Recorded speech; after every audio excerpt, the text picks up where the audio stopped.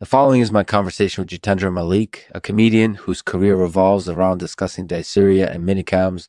In this week's episode, we discuss his experiences living with the condition, his journey into stand-up comedy, and the various alpacas that can be found in Connecticut. Please enjoy. This episode is made possible by Quayside Straddler. If you're looking for a comfortable yet stylish addition to your outdoor living spaces, check out Quayside Straddler. They make a variety of furniture pieces that suit any budget and taste. Hi, everyone. This is Chris Lexman, and this is my conversation with Jitendra Malik, a comedian whose career revolves around discussing dysuria and minicams. Jitendra, welcome to the podcast. Thanks for having me, Lexman. So, can you tell us a little bit about your experiences with dysuria? Sure. Dysuria is a condition in which the person has difficulty passing urine. It can be a very frustrating problem, and it's one that I've been dealing with for a long time. Can you tell us a little about your journey into stand-up comedy?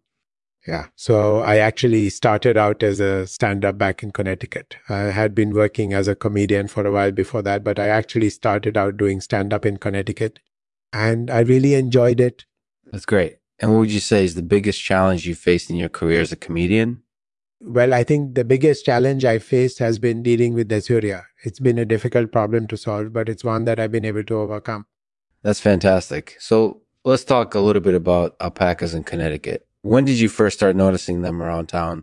Alpacas have been around Connecticut for a long time, actually. They were first brought over from South America by the colonists back in the 1600s, and they've been a part of the Connecticut landscape ever since. That's fantastic. So what do you think of alpacas? Do you have any experience with them? I do have experience with alpacas. Yes, I have 2 alpacas myself. They're actually my favorite animals. They're such gentle creatures, and I love spending time with them. That's fantastic. So what are your thoughts on alpacas in general? Well, I think they're a fascinating breed of animal. I love their soft fur, and their patience is really impressive. I think they're a great animal to keep as a pet, other animal to keep as a pet. That's great. So do you have any final thoughts on dysuria and minicams?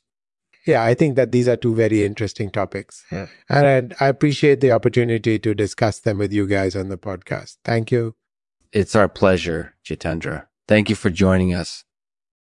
Thank you for listening to the Lexman Artificial Podcast. If you enjoyed this episode, please leave us a rating and a review on iTunes. We would really appreciate it. Until next time, remember to think positively. And as always, we'll end the podcast with one of my poems.